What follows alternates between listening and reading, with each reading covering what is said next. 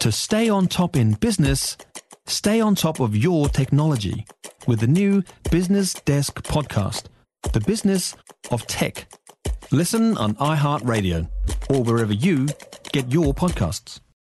You're listening to the All Sport Breakfast Podcast with Darcy Waldegrave from News Talk ZB. We'll go to the seat of the fun in the Cricket World Cup. It's on currently. Pakistan and England to decide the semi-final spot. Well, it's going to be a freak show if they do. They won't. Catch up now with Darryl Mitchell, one of the many understated stars of the Black Caps side, are looking ahead to their game, all things going well and good, on Wednesday night, come Thursday morning, up against the host Indians. Darryl, welcome to the show, mate. I bet you're absolutely stoked with the way you took apart Sri Lanka. Sorry, Dan, how are you? Hi, Darcy. Yeah, thanks for having me. Look, obviously nice, I guess, to get the job done and to do it in a fashion which is going to help us hopefully sneak into that fourth semi-final spot. So, we'll watch a couple of games over the next few days to make sure all goes to plan. But, looking forward to it.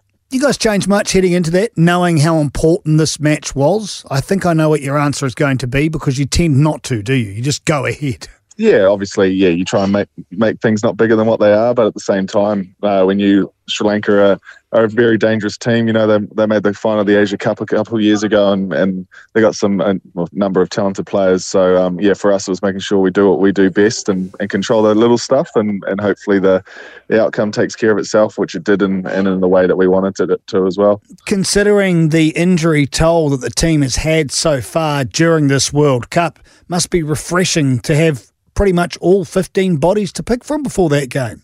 Yeah, it's a long tournament, the one-day comp, and obviously it's part of sport. You're going to get injuries throughout, but I guess the cool thing of that is everyone's played a role within this tournament to help us get to where we are now. So the group's in good form and enjoying being part of this amazing tournament over here in India, and looking forward to the next week or so.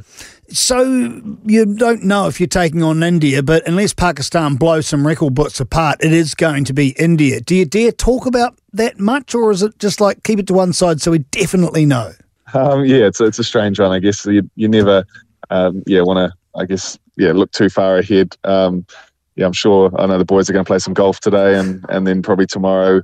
I don't know. Some guys will watch it, some guys won't. I've got my family over here, so I probably won't be allowed to turn the cricket onto the TV. But it's a funny one, that's for sure.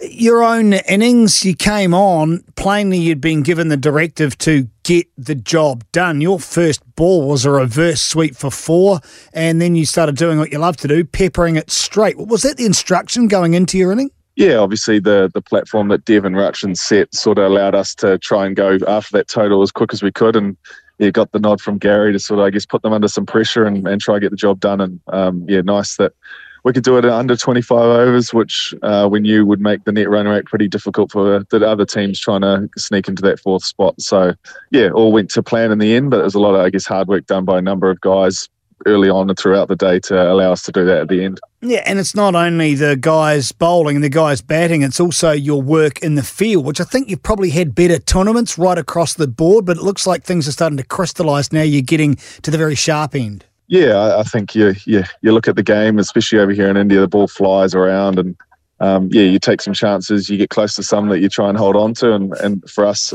we don't really mind if we're dropping them. It's as long as, I guess, you're throwing your body around and doing everything you can to try and take those catches. And again, the outcomes look after themselves, but as long as guys are giving it their 100% and doing everything they can for that silver fern, then we're pretty happy with that. Darryl Mitchell joining the program. Darryl, must be a bit of buoyancy now within the squad, but you went through a down patch. I think there was only one poor game, but you got 4 on the bounce that you lost. That's got to be frustrating, but now that's been relieved somewhat. So can you feel that off your shoulders? No, to be honest with you, it's just the nature of the schedule of how this tournament planned out for us. We obviously won the first 4, and it was always nice to beat England in that first one, which we knew would be a massive game in the scheme of things.